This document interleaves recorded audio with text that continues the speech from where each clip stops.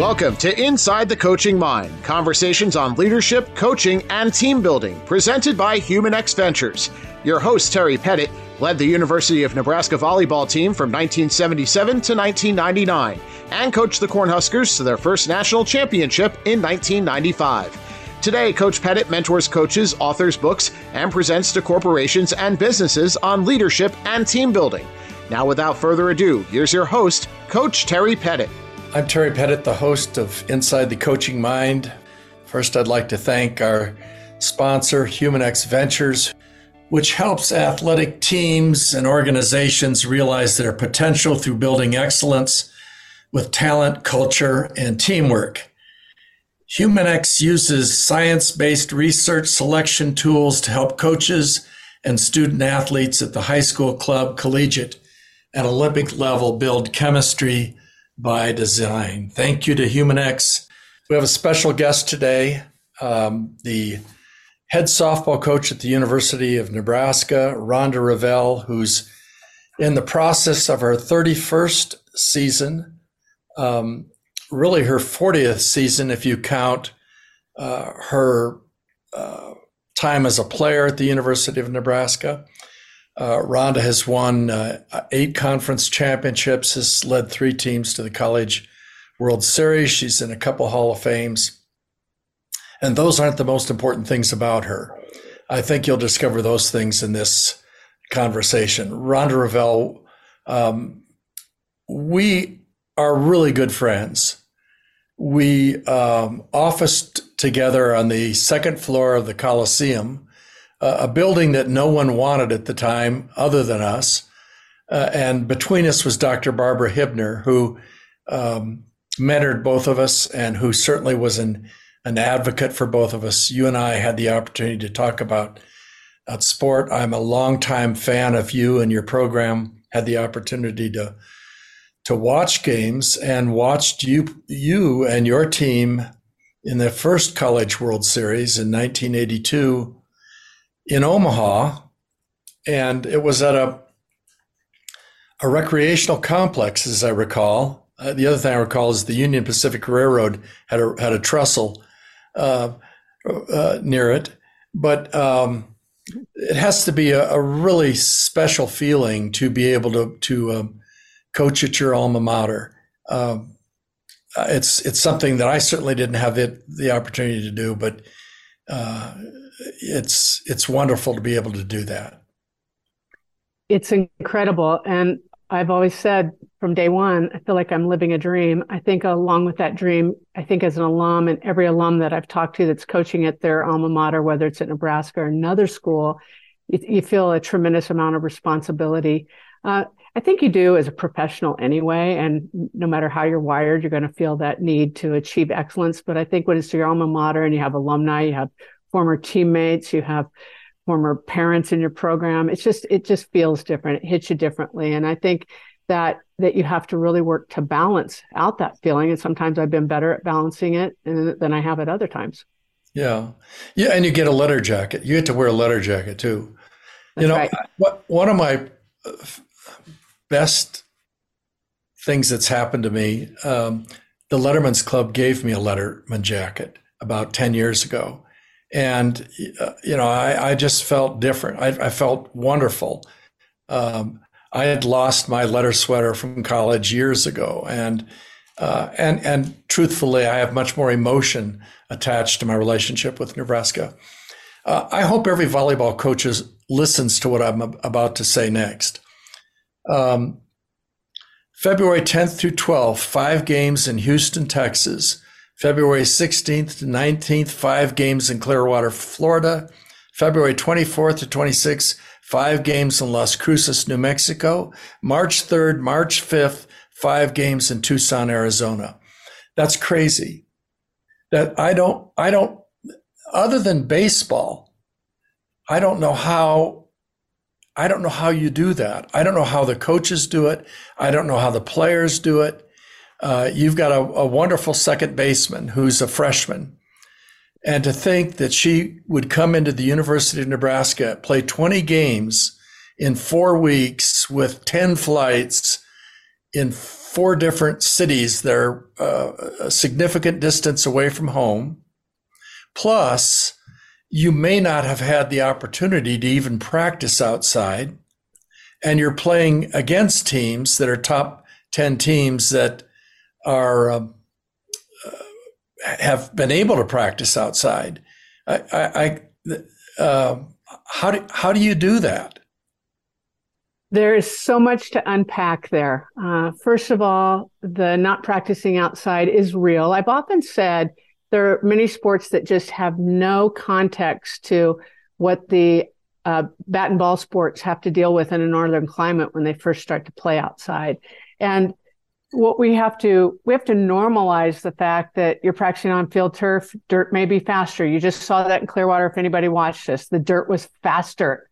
And so it snuck up on us a little bit. And we had to get used to playing in cleats versus turf shoes. I mean, we had to get used to a sun in the sky versus lights in the ceiling. So there's just so many things that, or even the wind, the factor of the wind, holding a ball up or taking it out. So there's just so many factors that you just have to normalize. Like, we'll get used to it. There may be a learning curve here. You've done it before. And just, it's part of what it is. The same with the travel. The preparation, you're absolutely right. Trying to prepare student athletes as they're also going to school for, in this case, it's not necessarily 20 opponents because there's some schools that will play twice, like an Oklahoma State or a Lamar or somebody like that. But let's say upward of 15 opponents. Well, so for instance, coming out of Clearwater, and we play 5 top 25 opponents, and 4 of those are top 8 opponents. We're literally, as a coaching staff, once one game's over, we're starting into the sophisticated part of our scout for the next one. So I literally need to sleep on Mondays because I'm not sleeping on the weekends trying to get that scout done. Well, I can't imagine doing that. In volleyball, we have, Hudl has a branch called VolleyMetrics, and you can see an outside hitter every attack she's made during the season. I'm sure you have something similar in softball where you can watch somebody on New Mexico every at bat. Yeah, and absolutely. That takes time. Right. Yeah. There's data out there to consume, but you're absolutely right. Every coach and every team decides what metrics, what analytics they want to look at and what are meaningful to them. However, to consume that, it takes time. And then to make it how you present it to your team for your scout also takes time. Yeah. So why hasn't softball and baseball, why haven't they started a month later so that you wouldn't have to go on the road 4 weeks in a row? I mean, is it because there haven't been key athletic directors who've supported it, who've pushed it? Harry, okay, I'm going to date myself. I first wrote an article about this, for print media in 1997. And I had all the pros and the cons and tried to attack everything. We've talked about at our convention almost every year in ad nauseum. And it has just never gained a lot of traction for a lot of reasons. Some of the power softball conferences are in warm weather climates. It would be a disadvantage for them. They talk about the financial burden it would be once school's out to keep student athletes on campus. I always countered with our fall sports. We bring them back before school starts. Isn't it an even balance? I think sometimes budgets are a little more stressed in athletic departments at the end of the year than they are at the first of the year. And people don't realize that, but that is real. I will tell you, when we get a warm weather day, we talk about at Nebraska, we talk about the support that we get from our fans. Well, it's all with a roof over your head. And we're even getting great support when the weather is at least doable, 40 degrees or more. We're planning to sell out crowds often in every Big Ten city last year that we played in, Terry. If the weather was good, we played to a sold out crowd. And that is so advantageous for our sport. But let's go to the other side. I remember one year we were playing at a tournament at Arizona State. I looked at their schedule. Of the 56 games on their schedule, 40 of them were home games. Imagine the advantage. Why would they want to let go of that? So Well, I'll tell you why they would want to let go of that. I remember um, we had a meeting of the Big Eight volleyball coaches, and I said, "Bring your budgets," and I brought my budget and opened it up because it was in my interest for those teams to be good. It was in the interest of the game, and you would hope that there are people in the Southeast Conference or the Pac-12 conference or conferences that are in warm weather, conferences that have a Whataburger somewhere near the university, to want to grow the game, not to just keep a situational advantage. I don't see how the sport can be prominent if you're not creating a playing field where everybody has the opportunity to be successful. Well, be that as it may, you have been successful. Last year, your team won the Big Ten tournament. You advanced in NCAA play. It was a pretty special season. I had the opportunity to see some special seasons at Nebraska. The first one, I believe, was in '98. Is that right? With Allie Viola. Mm-hmm. I think she had a slugging percentage of 800. Mm-hmm. And that team went to the World Series. I remember Jenny Voss was the pitcher. And we see she has something in common with the current basketball player at Nebraska, who has a Japanese background. In that, at the end of the game, you wonder how she did it. Is that accurate? I mean, yes. She won 40 games for you, and if you had to just put something next to her name, it would have been Jenny Voss, winner. And this same thing's happening with this basketball player who's brought life into the Nebraska basketball program. Talk a little bit about that team, that '98 team. Well, let me talk about Jenny Voss. When in the recruiting process, I remember so distinctly, I was on the phone with her one day, and I can't even remember the question that I asked her. And she just said so matter-of-factly, Terry, if the game's on the line, I want the ball in my hand. So it speaks to your point, Jenny Voss, winner. So she didn't view it as, oh my God. I mean, she just came up with that. The game's on the line, I want the ball in my hand. And to me, when you see greatness come out of people, they have just some of that in them. Like they're not worried about the outcome. They're not afraid of it. No, and it's not swagger either. No. Swagger's my least favorite term in sport. It comes from the word swag stick. And it means that it kind of has become marketing yourself while you're in the game. Yes. Drawing attention to yourself.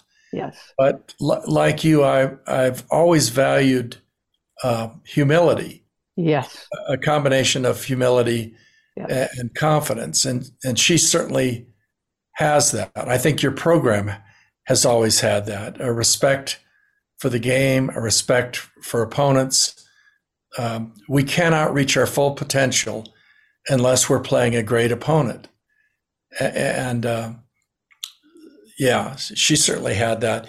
Then probably my favorite team to watch was in '02 with Peaches James from Omaha was a pitcher, but you had Trimboli and Buchholz and Burgess and OG. It was a lineup where any person on a different day could carry the team offensively. I went to the College World Series in Oklahoma City, and that's where I saw Frito Pie. And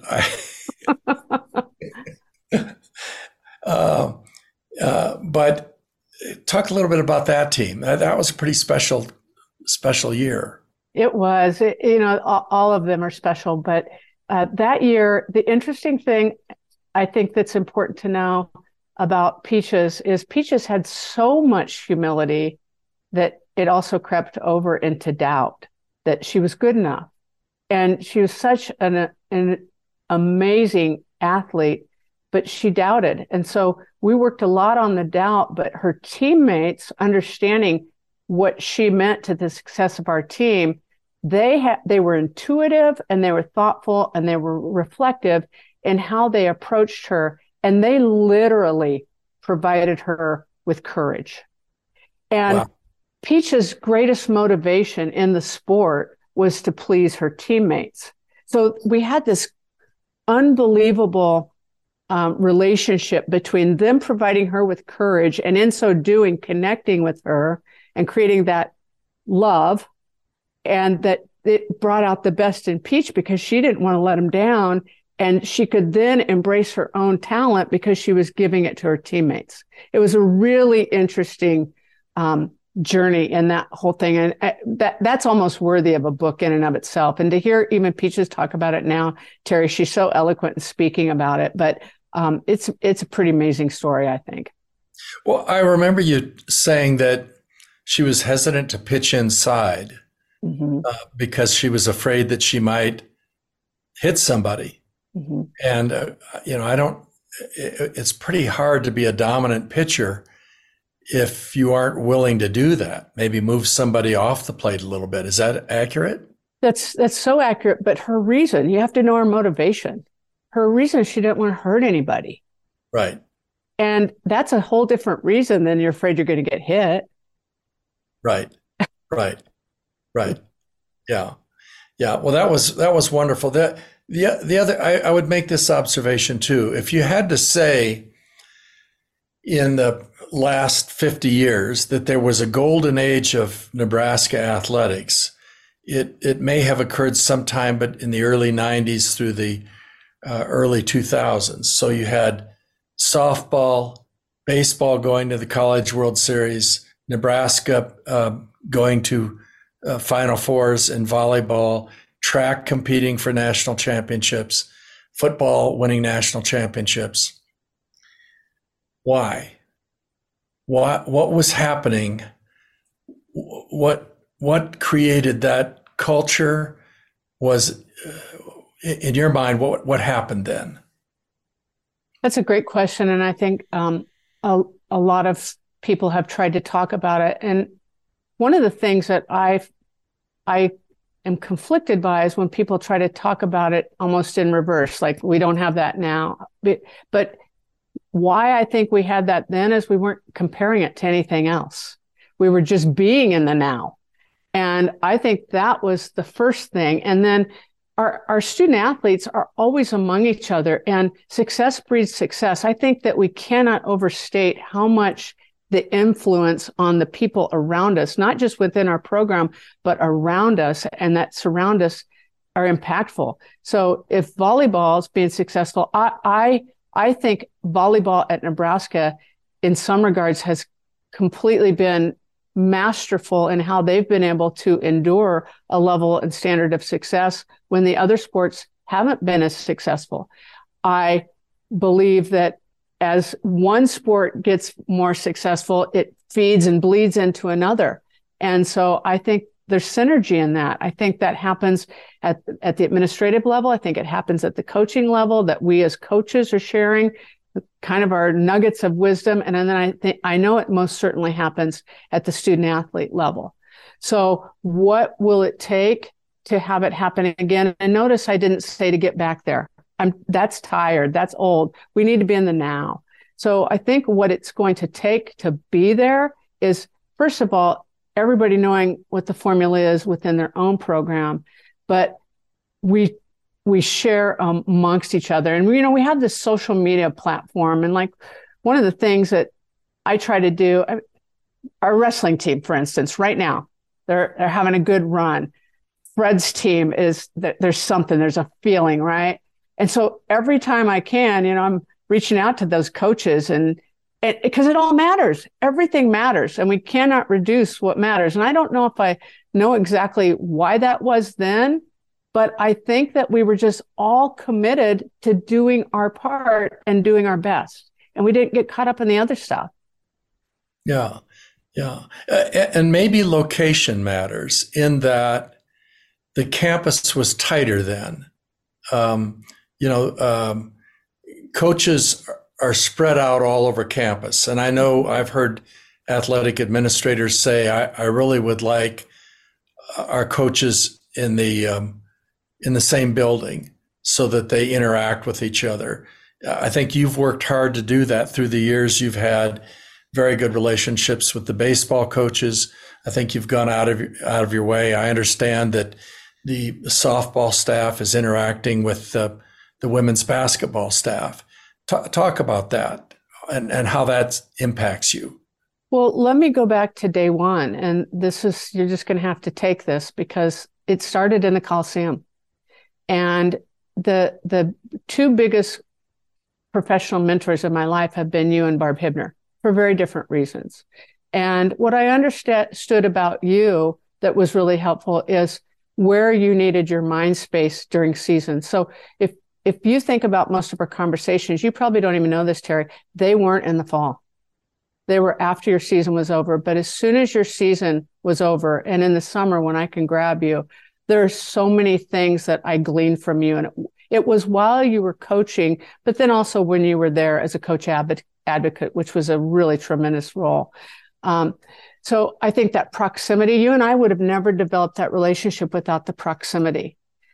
So if we're going to develop those relationships with other coaches, with our schedules being as chaotic as they are, there has to be real intention. And there's only a certain amount of time in a day. So I don't know that you could do it with 5 different sport programs, but, you know, Amy Williams and I have formed a real great connection and we give each other time. And I think it's really valuable. And with baseball, there's proximity there. So I've been able to have great relationships with Mike Anderson, with Darren Erstad, and now with Will Bolt, and really value those things. Because here's the thing. I'm going to go back to what you taught me. You've taught me so many things. You told me, and you probably don't even remember half the stuff you told me that sticks with me.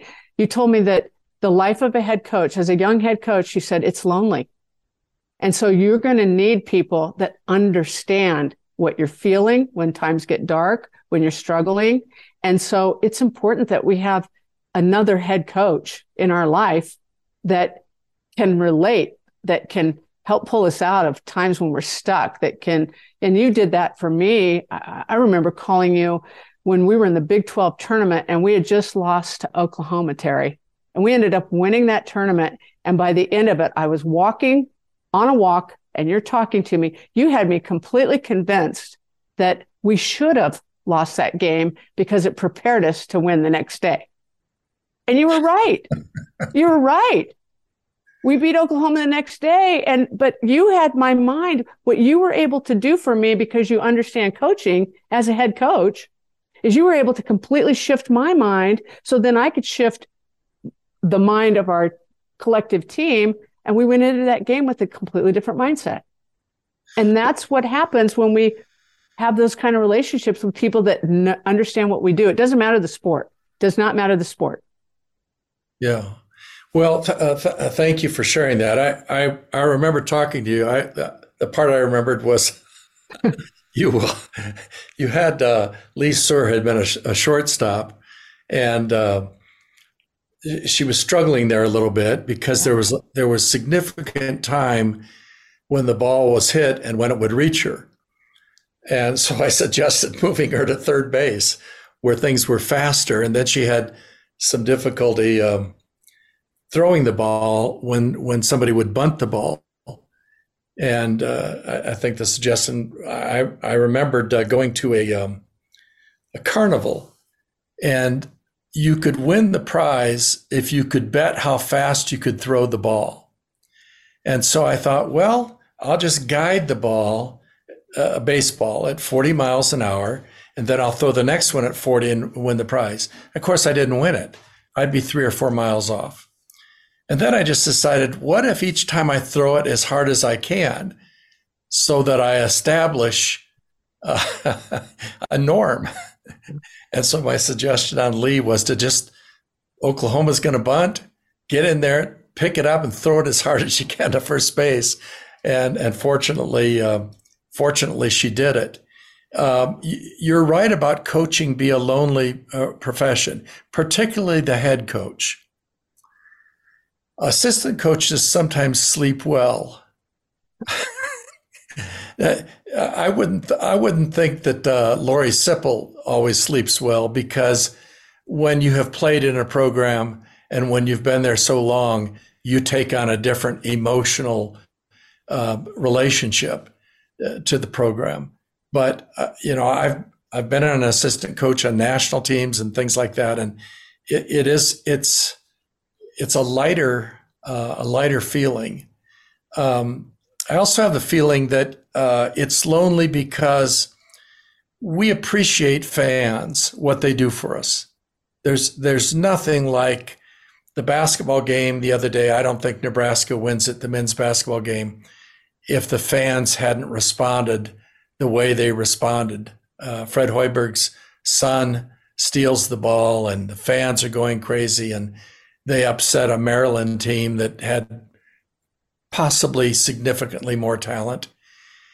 So we appreciate that. But fans don't really understand what you do from the inside. Mm-hmm. And it, in the same way that, I'm a fan of airplane pilots, particularly when they land. But I can't imagine having any insight into their training, their preparation, or when things are difficult, what might be going through their mind. And I guess I would be an advocate for every university having someone on the staff that assumes that role, a coach's coach. Somebody that they can go into. I remember when I had that role at Nebraska, Bill Byrne asked me when a golf coach retired if for one season I would be willing to do that. I said, I can't do that. I just can't do that. I can't be in that role and listen to coaches.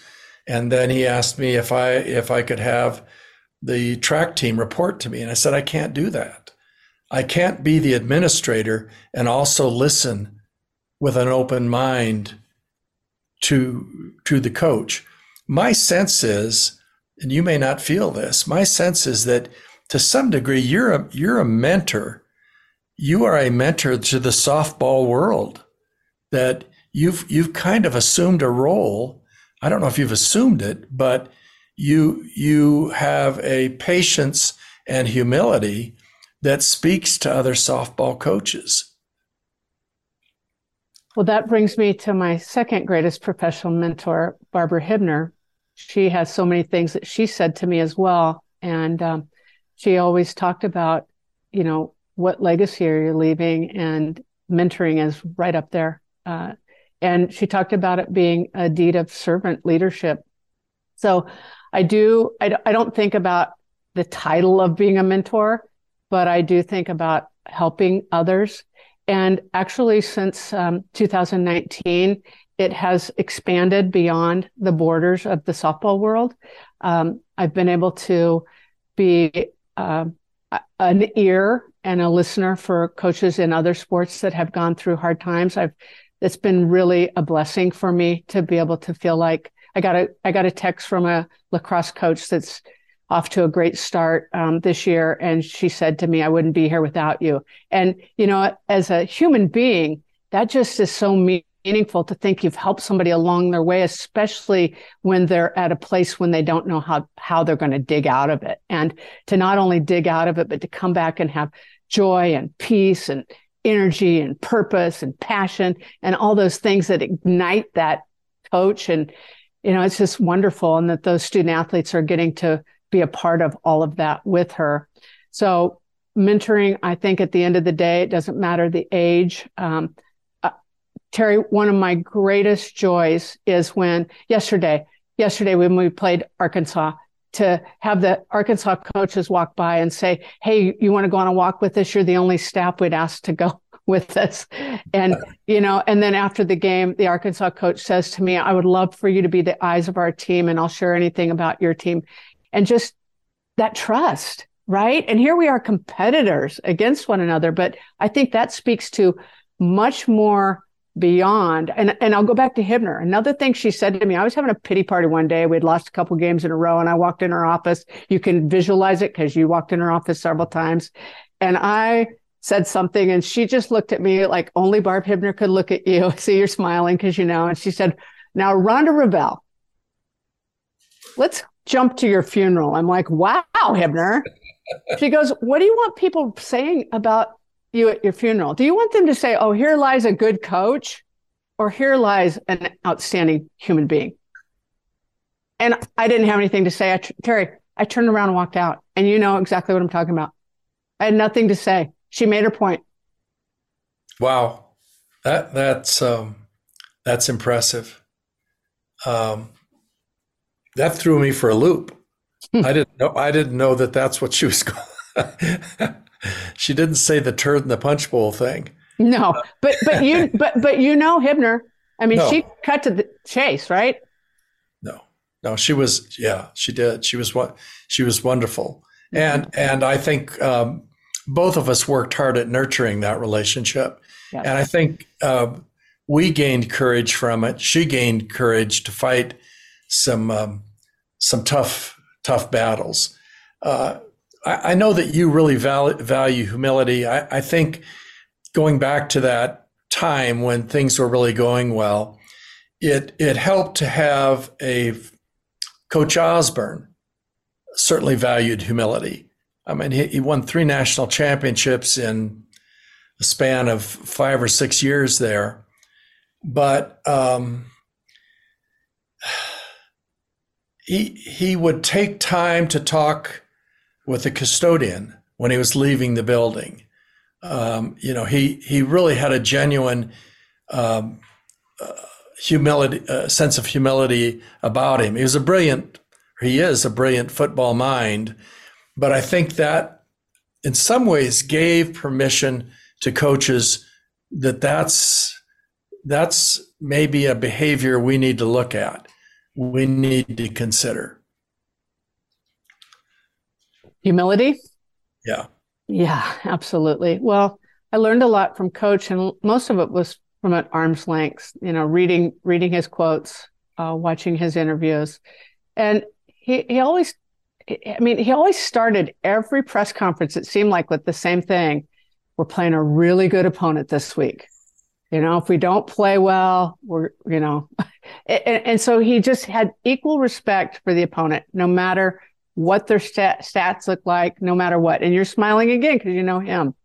And then on the flip side, he always would say, in the media, kind of to your point, we certainly appreciate the fans, but in the media, they're never as bad as they say you are, and it's never as good as they say you are. And so I think his point there that I took all those years, especially as a young coach, was to just stay even. So if you're doing the same to prep every single time, you're playing the best opponent you've ever played.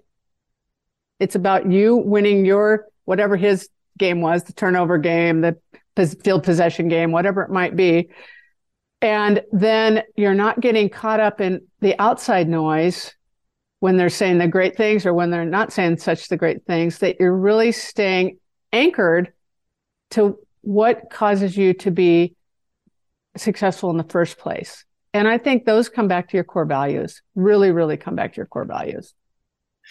I want to talk a little bit about the game itself, softball itself. I said to you earlier that to me, it's kind of a reverse snow globe. Like if you get a snow globe and turn it upside down, everything is slower. Those little flakes fall down. But softball, everything speeds up.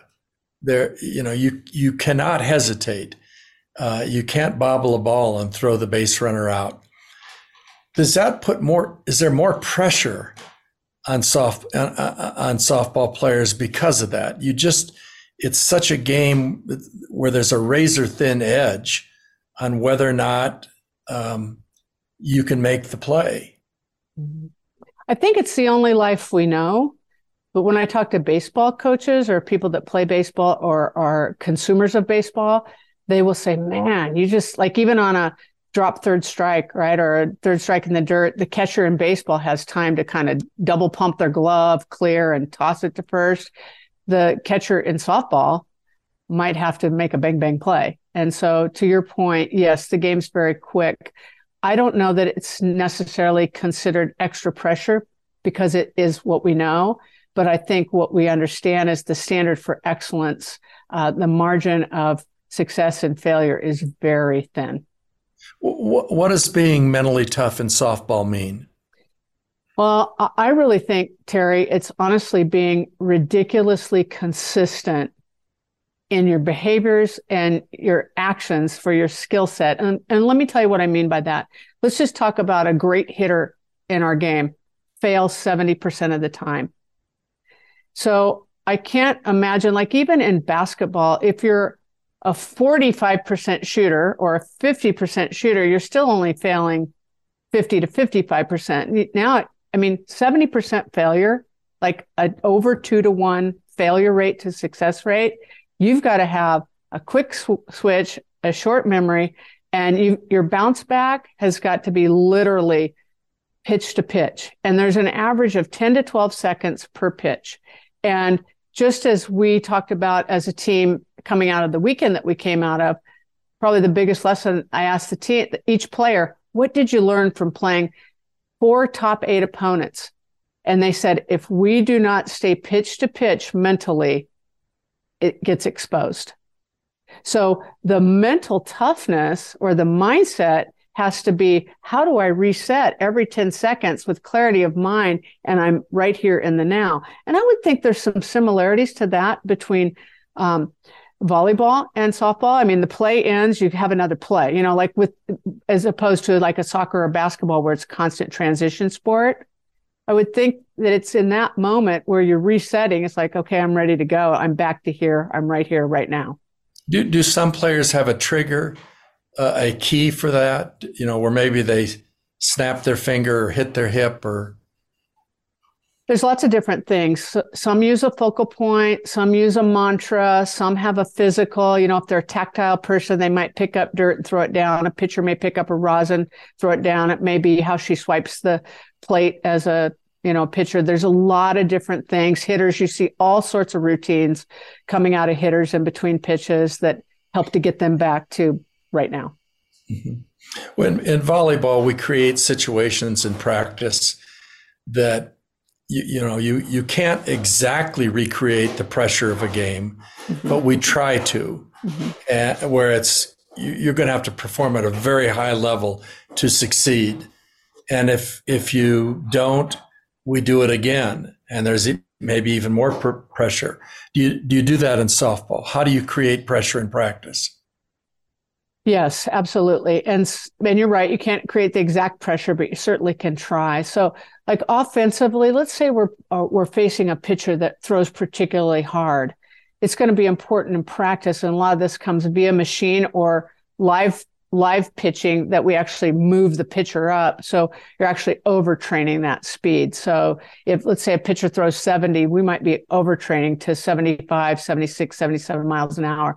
So then when we see 70, it's a little more normalized. If we're playing a team that has great speed on defense, we'll pull out the stopwatch, even though we don't play a stopwatch game, and we've got to make plays in under a certain amount of time. And if we don't, and if we bobble, we won't make it.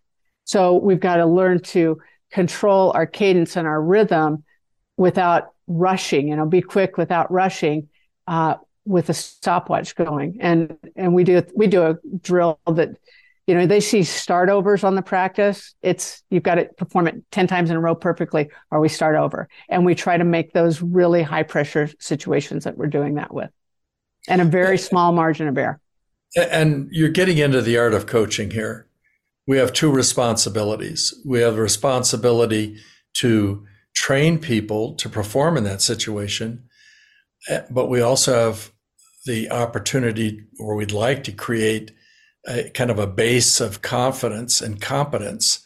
And so we have to kind of know where somebody's at in that situation. Yeah. And that gets into a lot of things. I always felt that the most important, I needed to know 2 things about a player before I could coach her. I needed to know what she was motivated by. And then the second thing I needed to know was how she learned. That different people learn in different ways, and so it might mean had two great setters at one time, Kathy Noth and Mary Bicey. One was left brain and one was right brain. So one, I'd go into the huddle and draw something out on a piece of paper, and the other one I would just tell her what to do in the third rotation. And it isn't a matter of they were both intelligent, but they saw the world differently. They processed information differently. Billie Andrews, she leads off for you. I think she already has 5 home runs, 4 of them that led off games. That's ridiculous. Mm-hmm. You've played 10 games, and in 4 of them, she's led off with a home run. I don't know if I'm pitching to her if we're beginning a game, but I'm guessing that 15, 20 years ago, she might be batting cleanup or third instead of first. I remember when Bill James came out with sabermetrics about baseball, and I read the book and devoured it and said, how does this apply to volleyball? For those people that are maybe baseball fans or softball fans, why is Billie leading off instead of maybe batting third or fourth in the lineup? Mm-hmm. Mm-hmm. Well, you're right. The game has changed a little bit. 15 years ago, the slapper was the big thing. And I remember you and I talked about it because Texas had some feisty slappers at the top of their lineup that they just put the ball in play and beat it out half the time. And then you waited. Tell people what a slapper was. They actually cross-stepped. Yeah, they did. So they're from the left-hand side of the box, and people that don't understand the game, they're like, why are they running through the box and not just standing there and hitting? But running through the box, they have to stay in the box. But when they make contact, they're already in motion, and they're the ones that are really great at it are at the front of the box. So they're actually 3 feet closer to first base. So now they have a 57-foot run versus a 60-foot run, and they're already in motion. So they've overcome inertia. So you get your elite slappers that are getting down the line 2.6, 2.7 seconds. You talk about having to be perfect in the play. You've got to be perfect. And then you get dirt, like an Arizona dirt that's baked, and they get a little hop on it, and they train to that, and they recruit to that. It's nearly impossible because sometimes the ball doesn't even come out of the sky before you have a chance to make a play. So that game was really big until, guess what? The defense adjusted. So, just how the games evolved. And how did the defense adjust? Well, they started taking away, they started just really sucking in and taking away that tap and go kind of stuff. And then the slappers, you talk about becoming 3-tool slappers that they can drag bunt, slap, and hit for power off their slap. You still have some of those in the game, but like the great Arizona teams during that time period, Terry, they might have had 3 or 4. They might have had the 1 hole, their 2 hole, and their 9, maybe their 8 and 9 hole that were all doing that. And then they had their big Billie Andrews kind of hitters in the other spots. So now what you'll see in the game, still will see that some, but with a Billie Andrews who's really, she's our best base stealer.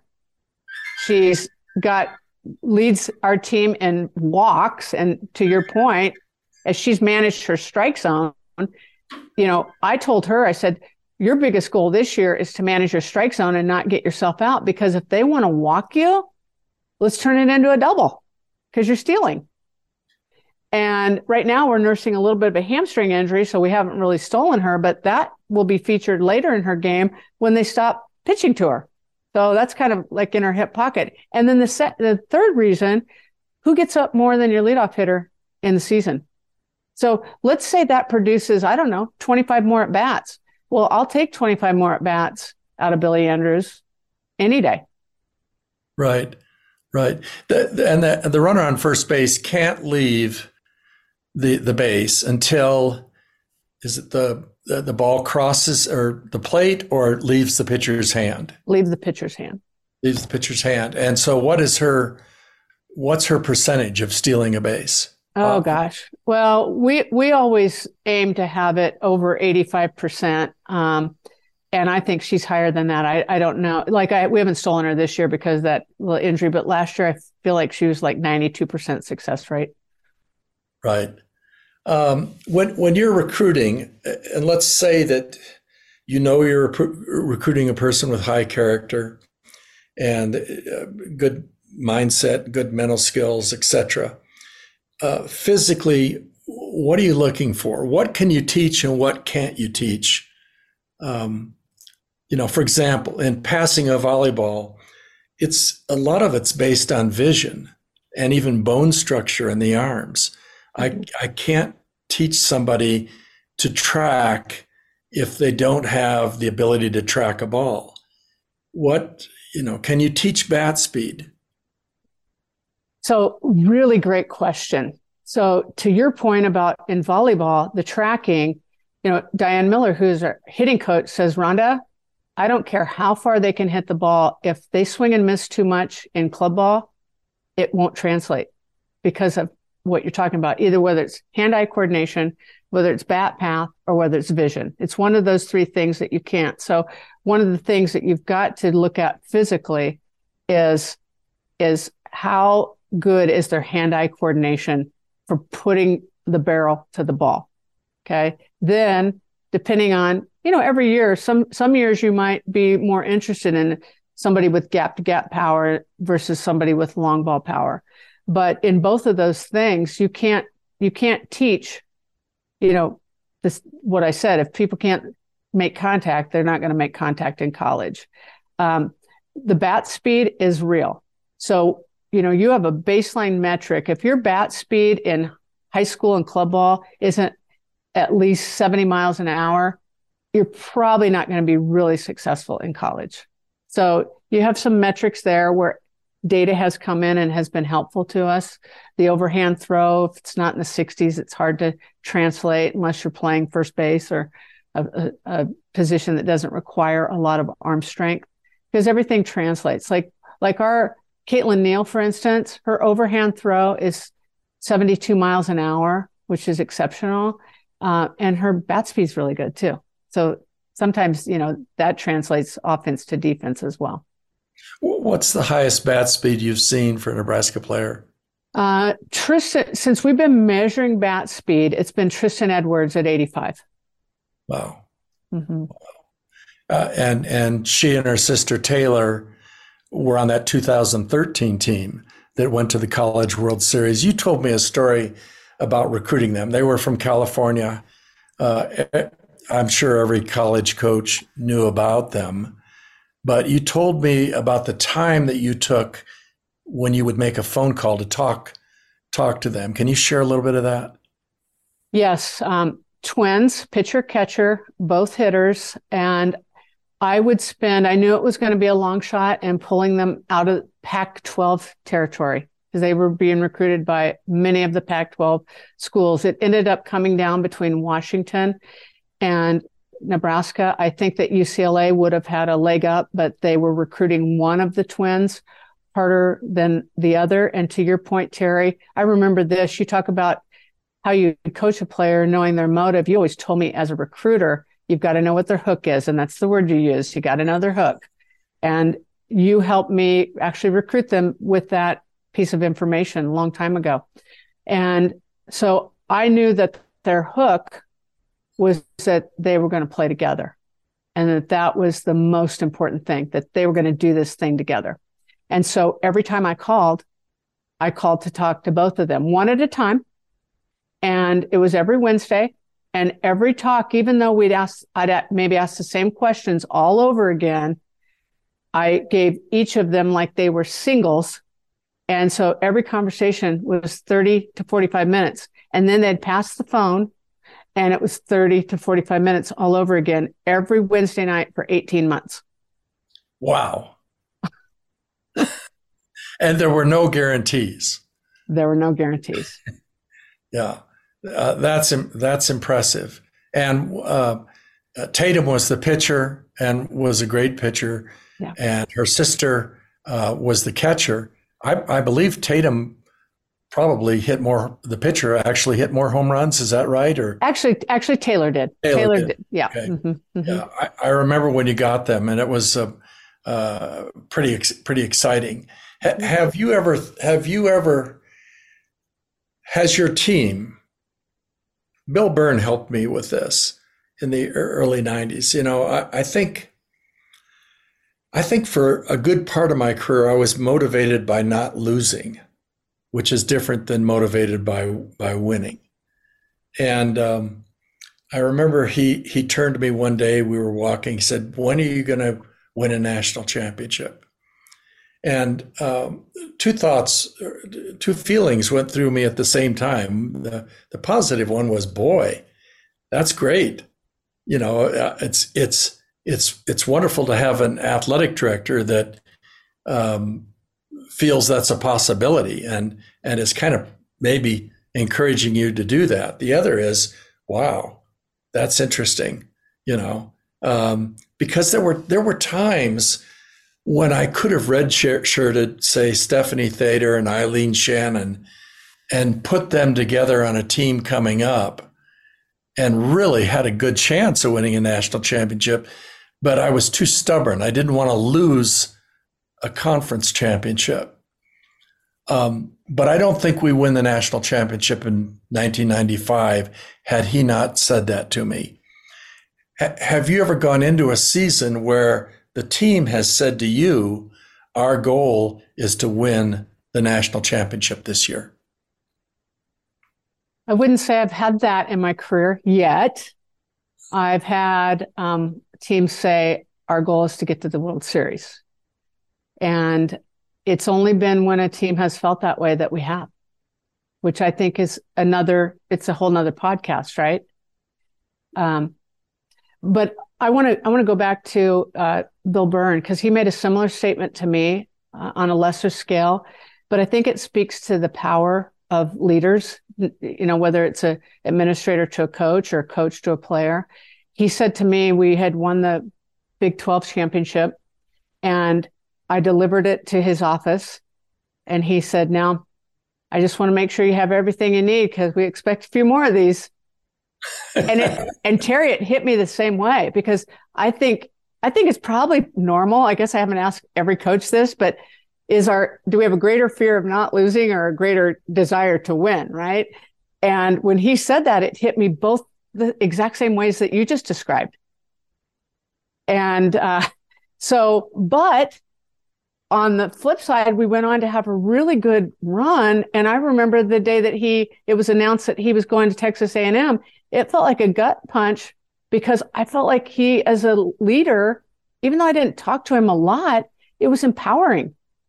His attitude toward us at our sports was empowering to me. Well, I do understand. I was there when he announced that, and it was a punch in the gut. And I left soon. I chose to leave soon afterwards. I was the coach advocate. I enjoyed the role because we had monthly meetings on coaching issues, and I got to know. I went to practices. I went to developed intimate relationships with coaches. But when I sensed the openness that Bill created, when he went into the cafeteria or the training table where we all ate lunch, he was as apt to sit with Rhonda Revelle, more apt to sit with Rhonda Revelle than, say, the defensive coordinator in football.